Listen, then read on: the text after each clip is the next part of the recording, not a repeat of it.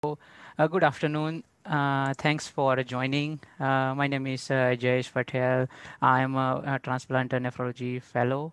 Quick couple of notes before I start my presentation. First is Maria, my colleague. She was scheduled to present as well, but she is, and that was about. A GN order set that was recently incorporated in Epic, but she's on vacation, so she will not be able to do it today. And the second is I changed my topic today. We had submitted two posters for American Transplant Congress earlier in January, and both got accepted. So I thought it would be nice opportunity to present both posters in this conference, and it would be again like very useful for us to gather any thoughts or any recommendations or anything from the every faculties. So I will, before I start, I will give some little bit background or introduction. Immunosuppression medications are kind of emerging field, and there has been nuances in this field. And this is currently cornerstones in the world of transplantation, starting from induction medications, thymoglobulin, alemtuzumab, and then maintenance medications such as antimetabolites, CellCept, and tacrolimus, cyclosporin. That has changed the landscape for in transplant field over the last because of nuances and better patient management over the last few decades, the long-term survival of renal allograft has been significantly increased. Despite of this success, there is a substantial numbers of recipients who eventually required reinitiation of dialysis subsequent to allograft failure, and there are many reasons behind that. And the balance between the benefit of maintaining versus discontinuation of immunosuppression is kind of gray area, and after failed allograft, it's still gray area in transplant. Unfortunately, not much published guideline or literature, good quality evidence or literature is available. So I will go over the benefits and the risk of continuation of immunosuppression after failure of allograft. So there has been a good evidence that the continuation of immunosuppression would help in minimization of allosensitization after patients ends up on dialysis. It also lowers the risk of acute rejection and subsequently allograft intolerance syndrome that often patient in that syndrome presents with abdominal pain, hematuria, and febrile-like illness after immediate discontinuation of immunosuppression. And it will also helps to reduce the need for allograft nephrectomy. Along with that, it also lowers the risk of acute adrenal insufficiency. A patient is on prednisone for years, and we can imagine the condition after a sudden cessation of prednisone. It might end up with acute adrenal insufficiency. And there is some data that suggests that the residual allograft renal function that last little longer with continuation of immunosuppression despite need for dialysis. And that is one of important consideration if we start a peritoneal dialysis after allograft failure. And it also prevents the reactivation of primary disease that caused kidney failure, such as lupus and ANCA vasculitis. But it also comes with many risks.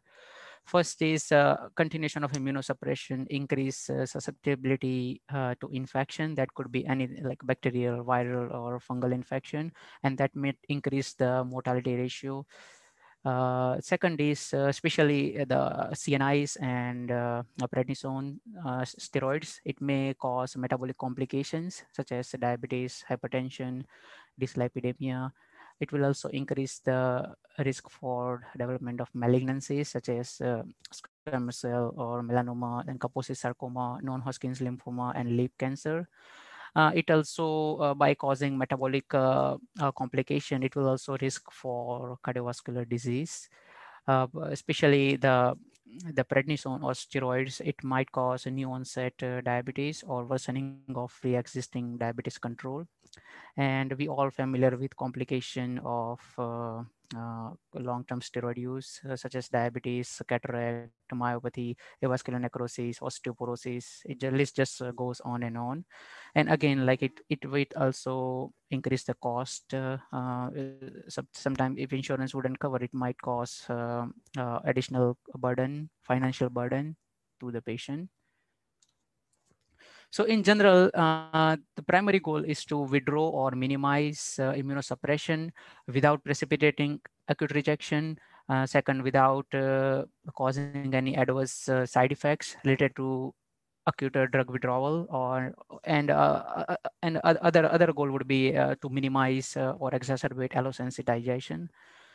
As I mentioned earlier, there is no high quality evidence to guide about dosing and tapering, optimal method for tapering of immunosuppression subsequent to allograft failure.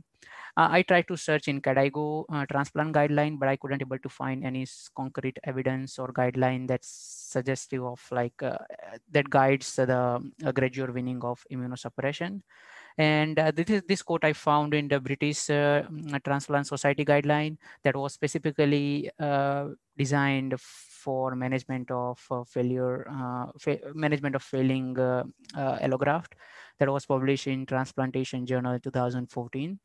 And that was quite vague. I mean, it was not a kind of pinpointing about what would be the dose and what would be the ideal tapering method for immunosuppression. It was just mentioned that consideration to be given to the relative risk of maintaining recipient immunosuppression after returning to dialysis and relisting for a repeat kidney transplant, and the clinical benefit of immunosuppression drug tapering or withdrawal, and the risk of de novo sensitization that may preclude option for future kidney transplantation. And that is particularly relevant for pediatric recipient and young population who are otherwise healthy and who are eligible for retransplantation within their lifetime. So there is a good amount of data that suggests prior allograft transplantation and immunosuppression withdrawal after allograft failure are both are risk factor for HLA sensitization, and which might limit for which might cause a limitation if we proceed for retransplantation, and it might cause increase wait list timing. And this is specifically important for younger population and pediatric population who are otherwise healthy, and means obviously they are eligible for another transplant, including a living donation. And there is a one published study that so that kind of analyze the what would be the risk if we discontinue immunosuppression and the development of allosensitization. So that was one study that was published in a transplantation journal. And based on their study, they found the non-sensitization rate at retransplantation evaluation were 30% and 60% for early and prolonged immunosuppression withdrawal, respectively. So in the study, the early immunosuppression withdrawal was, they consider the patients in whom immunosuppression were discontinued within 3 months. And so they define those kind of patient in early immunosuppression withdrawal group, and those patients in whom immunosuppression was discontinued after 3 months, they were put into prolonged immunosuppression withdrawal group. And they mention, like, as per study, like so 30% sensitization, a non-sensitization rate that was lower in early withdrawal group, and it was almost double, more than double in the patients in whom immunosuppression was withdrawal was delayed after 3 months. And after adjoining the cofactors such as blood transfusion and allograft nephrectomy, they found as- they found increased rate of non-sensitization in patients in whom the immunosuppression was prolonged, and odds ratio was 5.78, and 95% confidence interval was 1.37 to 24, and that was statistically significant. So based on this study, we thought to see the data in our group that in we found a few patients in whom they who received first kidney transplant, and after allograft failure who received a second transplant here in our institute. So we try to find a similar odds ratio and data in our population as well. So so we started with the so we started looking at our patient transplanted patients data, and so amongst them we also found that many of patients who received a kidney transplant already had a first kidney or other solid organ transplants, such as either kidney pancreas, then a heart transplant or lung transplant. So we found, so we decided to study what would be the CPRA when patient came for either first or second kidney transplant, and who already had a first first other solid organ transplant, and whether they were on immunosuppression or not, and if and what would be the change in the CPRA status at the time of kidney transplant. And I will go over that in a minute. So our hypothesis was the patient who remained on immunosuppression after first solid organ transplant, who would have lower level of CPRA prior to second organ transplantation. So here we did what we did. So we retrospectively analyzed CPRA levels in a kidney transplant recipient at our center from 10 years, like within 10 years, January 2009 till December 2019, who had undergone non-liver solid organ transplantation. And we compared sensitization at the time of kidney transplantation between those who remained on immunosuppression and those who didn't. And we also did we calculated odds ratio and Fisher test to see whether this data is statistically significant. And we excluded the patient who had received a liver transplant or who already had 3 or more solid organ transplants. So here is the result what we find. So our sample size was total like 108 patients. So amongst them, majority here. So this is details for first organ. So so total amongst 108 patients, majority patient received a kidney transplant as a first organ. Along with that, 12 patients received simultaneous kidney and pancreas transplant in first place. One patient had received a isolated pancreas transplant, and a lung transplant was performed in 2 patients, and heart transplant was performed in 5 patients. And here is the results.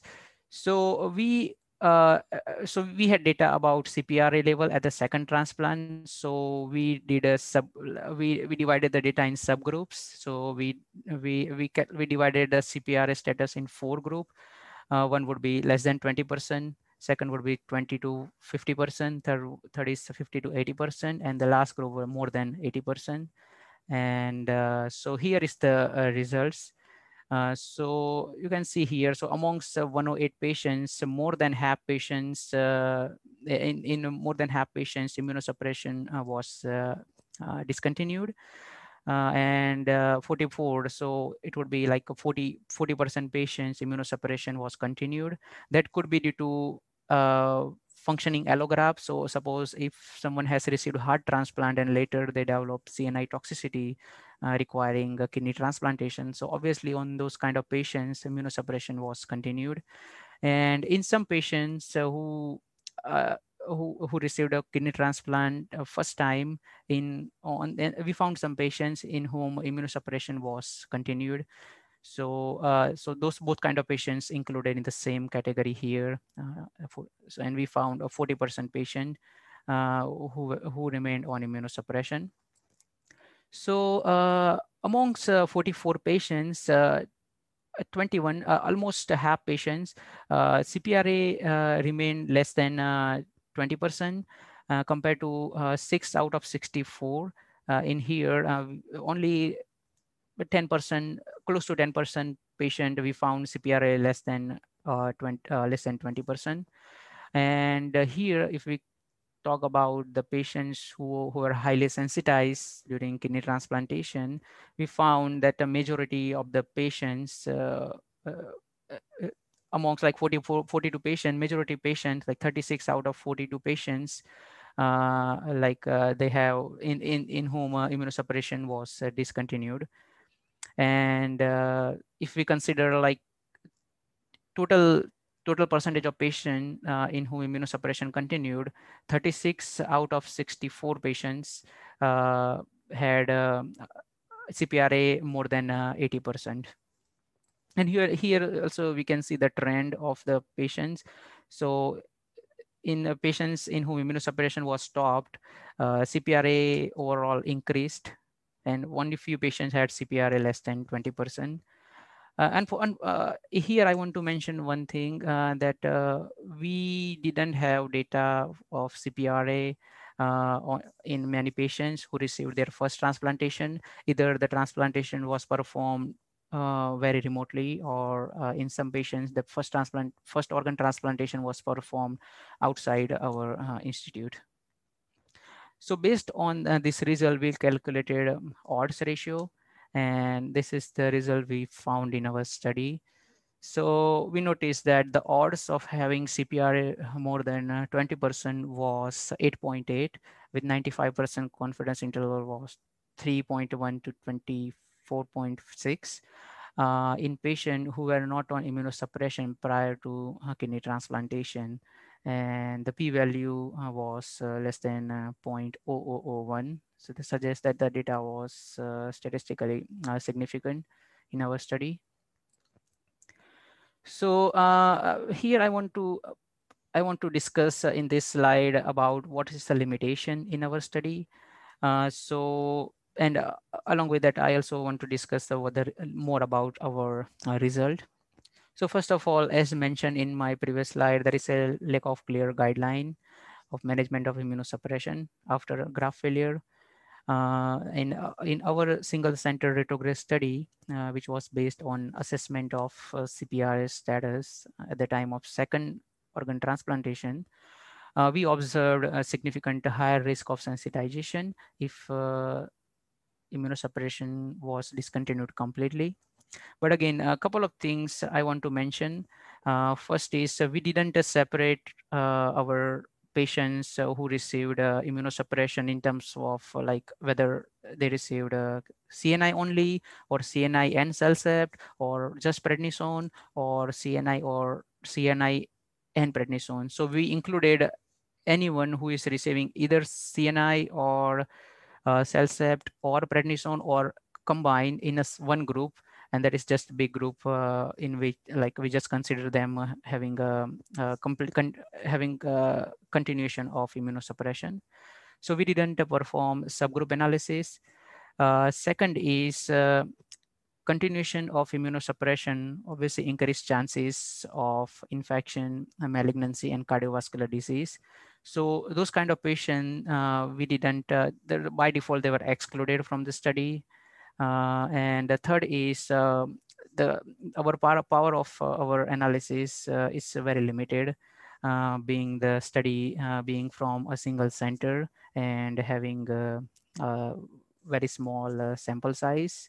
And last thing I want to mention is we didn't do like separate analysis based on the dose. If someone receiving prednisone 5 milligram, or someone is receiving 10 milligram, or if someone having cells at 500 milligram or 1000 milligram, we included every kind of patient in the one group. And last thing is there is obviously some confounding factors that is played a role here too. If someone is receive a blood transfusion or immunization, or someone had nephrectomy, or if someone had acute rejection, which might include a worsening of sensitization, we didn't do analysis based on standardization. So confounding factors still will potentially limit our interpretation. In the conclusion, in our single center analysis, the patients who were not on immunosuppression prior to second solid organ transplant had much higher risk of being sensitization compared to the patients who were not on immunosuppression. And the number of highly sensitized patients, we define CPRA more than 80%, were significantly higher in the category who were not on any immunosuppression. And additional prospective studies on a larger scales are needed to confirm the benefit of immunosuppression continuation, as well as to find out the risk of development of infection, malignancies, and cardiovascular events with this extended immunocompromised state. And these both are our references. And this is the actual poster. And I will pause here. I have second poster, but I still want to pause here, and I will ask for any question, recommendation, any thoughts. I do have a couple of comments, Josh. This is an interesting study. There is an issue, a rather subtle issue of ascertainment bias, which, if anything, probably strengthens rather than weakens your conclusion. These are patients, all of whom received a second transplant. The proper relevant thing is the people who are being considered for a transplant, because it's likely that there would be a number of them who never were able to receive a transplant because they were highly sensitized. And if given the trends of what you've seen, it is likely that that would even accentuate your thing. But since you have the you could check the patients who failed their transplants to see if they were ever evaluated for retransplant, and actually make your pattern, your comparison between people being compared for a second transplant. That might help avoid that bias. The second question that came immediately to me is, okay, so these people are all patients who got their second transplant. Did the preservation of immunosuppression before their transplant actually affect their outcomes, which is what is the most important thing? So the degree of sensitization would be expected to affect the outcomes, but you have the data on the outcomes, and you should probably look at that too. Agree. Yeah. Thank you so much, Dr. Hensiker. Yeah, if I could follow up, you know, a variation on Larry's point might be to look at median time to transplant for the group that did end up getting transplanted on immunosuppression versus not. The second thing that you may want to keep in mind is that the CPRA simply relates to the prevalence of the totality of the antibodies that are against a North American population. It doesn't necessarily tell you the degree of sensitization. For example, if you have a single antibody against HLA-A2, your CPRA is 48%, only because 48% of North Americans are HLA-A2, while somebody who has raised, you know, 15 different antibodies against a variety of less common HLA antigens might have a CPRA that's half that, but you could argue that the one that has raised more antibodies may be more sensitized than the one that has raised less antibodies. And I wonder if there's a way to get at that perhaps by looking at the number of parental alleles to which you have antibodies as opposed to looking at CPRA. CPRA. Okay. And the third thing that, I know you're going to get this published, you're going to have to anticipate questions from reviewers about whether there were opportunistic infections and those that remained on immunosuppression, and whether there was evidence of Addisonian crisis or reactivation of disease in people that came off immunosuppression while they were on the waiting list. And you might want to try and see if the data is available, or at least anticipate the questions and deflect it by addressing it. Well, it's also the number of antibodies or antibodies against how many antigens, but the strength of those antibodies, as Christine knows.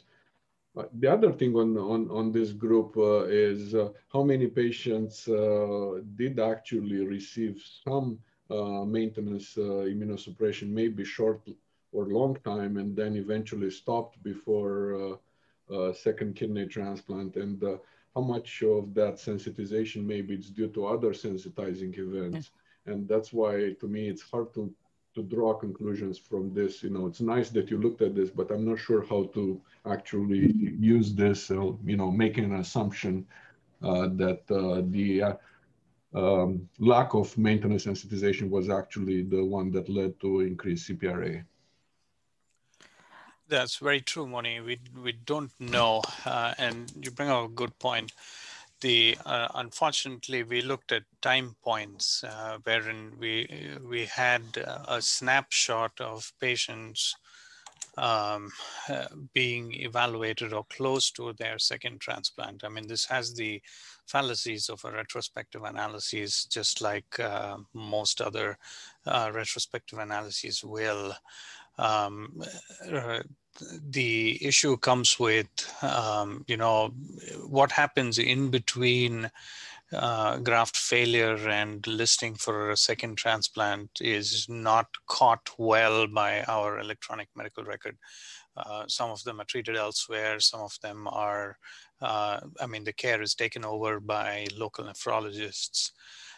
So that data was, it's a little difficult to get. What we're simply trying to show is that, and again, this is a very crude way of looking at sensitization, as in looking at CPRA. But given we pay so much attention to CPRA at the time of listing or in the time of counseling of patients, where we say, hey, your CPRA is high, you're going to wait for a long time, or you're going to get extra points. And so, we just looked at CPRA itself. You could also argue that it's intuitive that stopping immunosuppression increases sensitization. That's why we don't let patients stop it while they still have a functioning allograft. But to Moni's point, unless one publishes retrospective studies like this that hint at a mechanism, you may not have enough to suggest a prospective study randomizing people to no immunosuppression versus graded levels of immunosuppression. Because the other open question here is exactly how much immunosuppression can one give that is an optimal balance between reducing sensitization and reducing opportunistic infections, which, as you know, can be fatal. And if someone dies with disseminated histo because you were trying to get them to a second transplant and they hadn't even got there, that would be a tragedy. Right. And other thing is, Dr. Thomas, I'm not sure, but it might be even unethical to do prospective trial, right? Not if, as Moni says, the data is not really there, and it isn't really there. If it was, nobody would come off their immunosuppression even after a failed graft. I think to justify a prospective study and to get funding, you would need to have, one or two reasonable retrospective studies that would at least strongly suggest that it is in fact true. Maybe maybe we should let Jayesh get on to his next. Jayesh, you could get on to his next abstract, his next presentation. Yeah, sure. Yeah, thank you so much for comments and thoughts. So I will move on to my second presentation.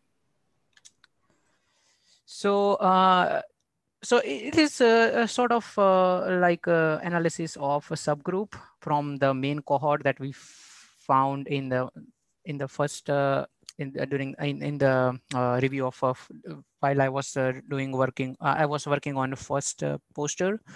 So we found that amongst like 88 patients that I mentioned, in like amongst 108 patients, in some of patients we found the CPRA when they received a first kidney transplant.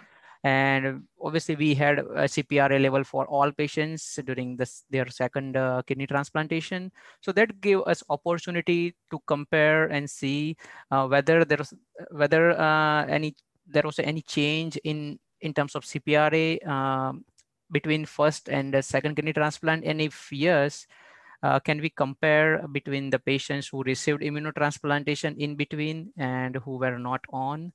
And based on that, we did some additional analysis, and we found some interesting data based on that. So we hypothesized that a continuation of immunosuppression after first kidney transplantation failure would prevent a worsening of sensitization status as reflected by CPRA before second transplantation. So same time frame, retrospectively analyzed our patient population in EPIC in our center in from January 2009 till December 2019, who had undergone previous of kidney transplant or simultaneous kidney transplantation, patient who received more than 2 kidney transplantation or other solid organ transplantation such as liver, lung, heart were excluded from our study. And in this analysis, we calculated a CPRA at the time of first and second kidney transplant. And we also included how many patients were on immunosuppression and how many patients were not on. And we used a Fisher test to see whether our data is significant or not. So we found 47 patients who met our inclusion criteria, and amongst them, majority 42 out of 47 had a first kidney transplant, and 5 out of 47 patients had first organ was a kidney and pancreas simultaneous transplant. So this is the result of our study. So amongst 47, 17 patients, so almost 40% of patients were fall in one category, and in those patients, immunosuppression was continued before second kidney transplant. And amongst those patients, 9 out of 17, so more than half patients, CPRA remain unchanged at the time of second kidney transplantation. And the 30 patients out of 47, so more than 60% patients, immunosuppression was discontinued, and almost 90% of patients experience increase or worsening of their CPRA at the time of second transplantation. And we also calculated odd ratio, and we found the odds of having increased or worsening of CPRA at the time of second transplantation after discontinuation of immunosuppression compared to continuation of it was 10, and confidence interval was 2.2 to 46.5, and p-value was well below 0.05. And again, this is just part of the main study, so all limitations also applies here as well. And in our study, bottom line, we found increased odds of having worsening of CPRA at the time of second transplant. And the same, as mentioned, the same limitations apply here as well. And our conclusion was discontinuation of immunosuppression after the first allograft failure, significantly increased odds for increased CPR at the time of second transplant. But again, prospective multi-center studies on a larger scale necessary to confirm our findings, as well as to assess the risk of risk associated with continuation of immunosuppression, such as malignancy and infection. This both are our references. This is the actual poster. And yeah, here here I just want to pause and just want to thank you all faculties. My next destination, some of faculties already know, means it's Rochester. I'm moving next month, middle of June, for my residency. And I'm here working for almost 3 years, and I have worked with almost all faculties, and I'm really thankful for all teaching, all education. It was really a good experience here during close to 3 years of my training, and I learn a lot, and I'm sure it will be helpful down the road. Thank you so much. I appreciate all teaching, all education. And now I will move to questions. Thank you, Jayesh. We enjoyed having you around for those 3 years. Thank you. We're really glad we had the chance to work with you. Yeah, thank you. Here. Can you put it back on your poster while you wait for questions? Sure. Let me open chat.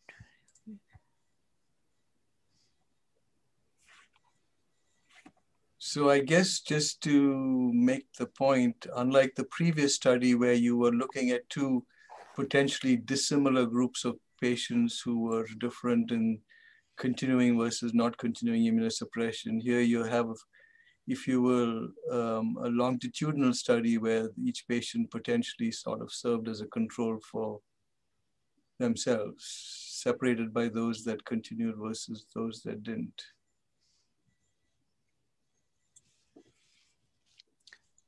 True, Christy. And again, I mean, like Jayesh pointed out, there are a lot of other things that that have to be taken into consideration. I mean, everything in terms of PRA does not depend on immunosuppression alone. In all these people who stopped, blood transfusions, history of rejection, then also what's it, nephrectomy, non-compliance. There are quite a few variables, but what we are seeing is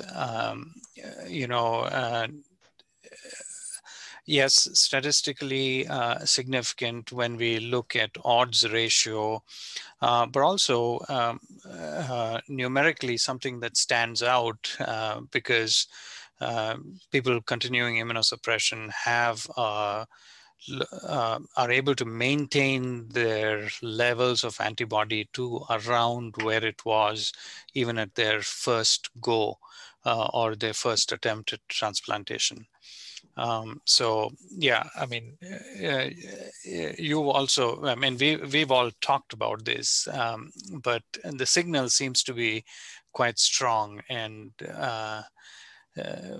we hope to disseminate this with the purpose of embarking on something a little more serious, which is how much immunosuppression would be good. What is, I mean, do we need to measure levels? Do we not need to measure levels when they're back on dialysis? Equally importantly, looking at risk of malignancy infection as these people line up for another transplant. I'm perhaps going to repeat what I said before, or not so much the issue of the ascertainment bias, but of course, the ultimate question is, did the transplant succeed? Now, your number of patients is relatively small from a point of view of transplant survival, of functional survival, but have you at least looked at whether there was a difference in the survival of the second kidney, dependent upon whether or not the patient received interim immunosuppression? No, Larry, we haven't looked at survival, but given the number is small, I think that is something that we can do quickly. Well, you can do it quickly for sure, yeah. but I can't imagine that a viewer would let you publish this without knowing whether there is an actual apparent impact. And even if it's underpowered, and it may well be that you won't be able to say, well, it's statistically significant. You only have so many patients, and the survival rates are going to be pretty good anyway. But just in terms of understanding does this really make a difference whether the PRAs are higher?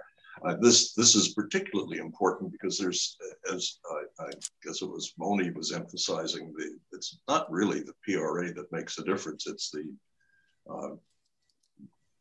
antibody, the donor-directed antibodies that's significant. I'm sure don't have data on all of that, but the question is going to come, does this really make any difference? And you're going to have to address that issue. Right. So we, Liz Field and Mahmoud Bilal in the VA lab are helping us retrospectively look at epitopes that especially this population, these 47 patients, are expressing to see if sensitization is going to be, the rates of sensitization are different based on the types of epitopes they have. Whether, is it worse if you have class 2 epitopes versus class 1? And that's something that will be added on to, that's information that will be added onto this. But I think you make your point, and we should probably be looking at how long these grafts lasted in these, or they're continuing to last in these 47 patients. And when you're looking at risks and benefits, that's kind of looking at the benefit side. I think on the risk side, it'd also be useful to look at, if the main concern is infection in these people who are continuing immunosuppression, what were the rates of infection, in this group, or what were the rates of those side effects that you're worried about? Because if the risk is not very high, then even if the benefit's not that high, it might still be worth it. Right. That's a little difficult because, we have only EPIC to go with, and we may not be catching all the episodes of infections that they go through, from UTIs to lung infections to, disseminated diseases. But you're right, Ben. This is something that's one of the drawbacks wherein we're not able to get good data on what the risk factors are, especially more if a lot of their care is taken care of by a local nephrologist, more often than not. Yeah.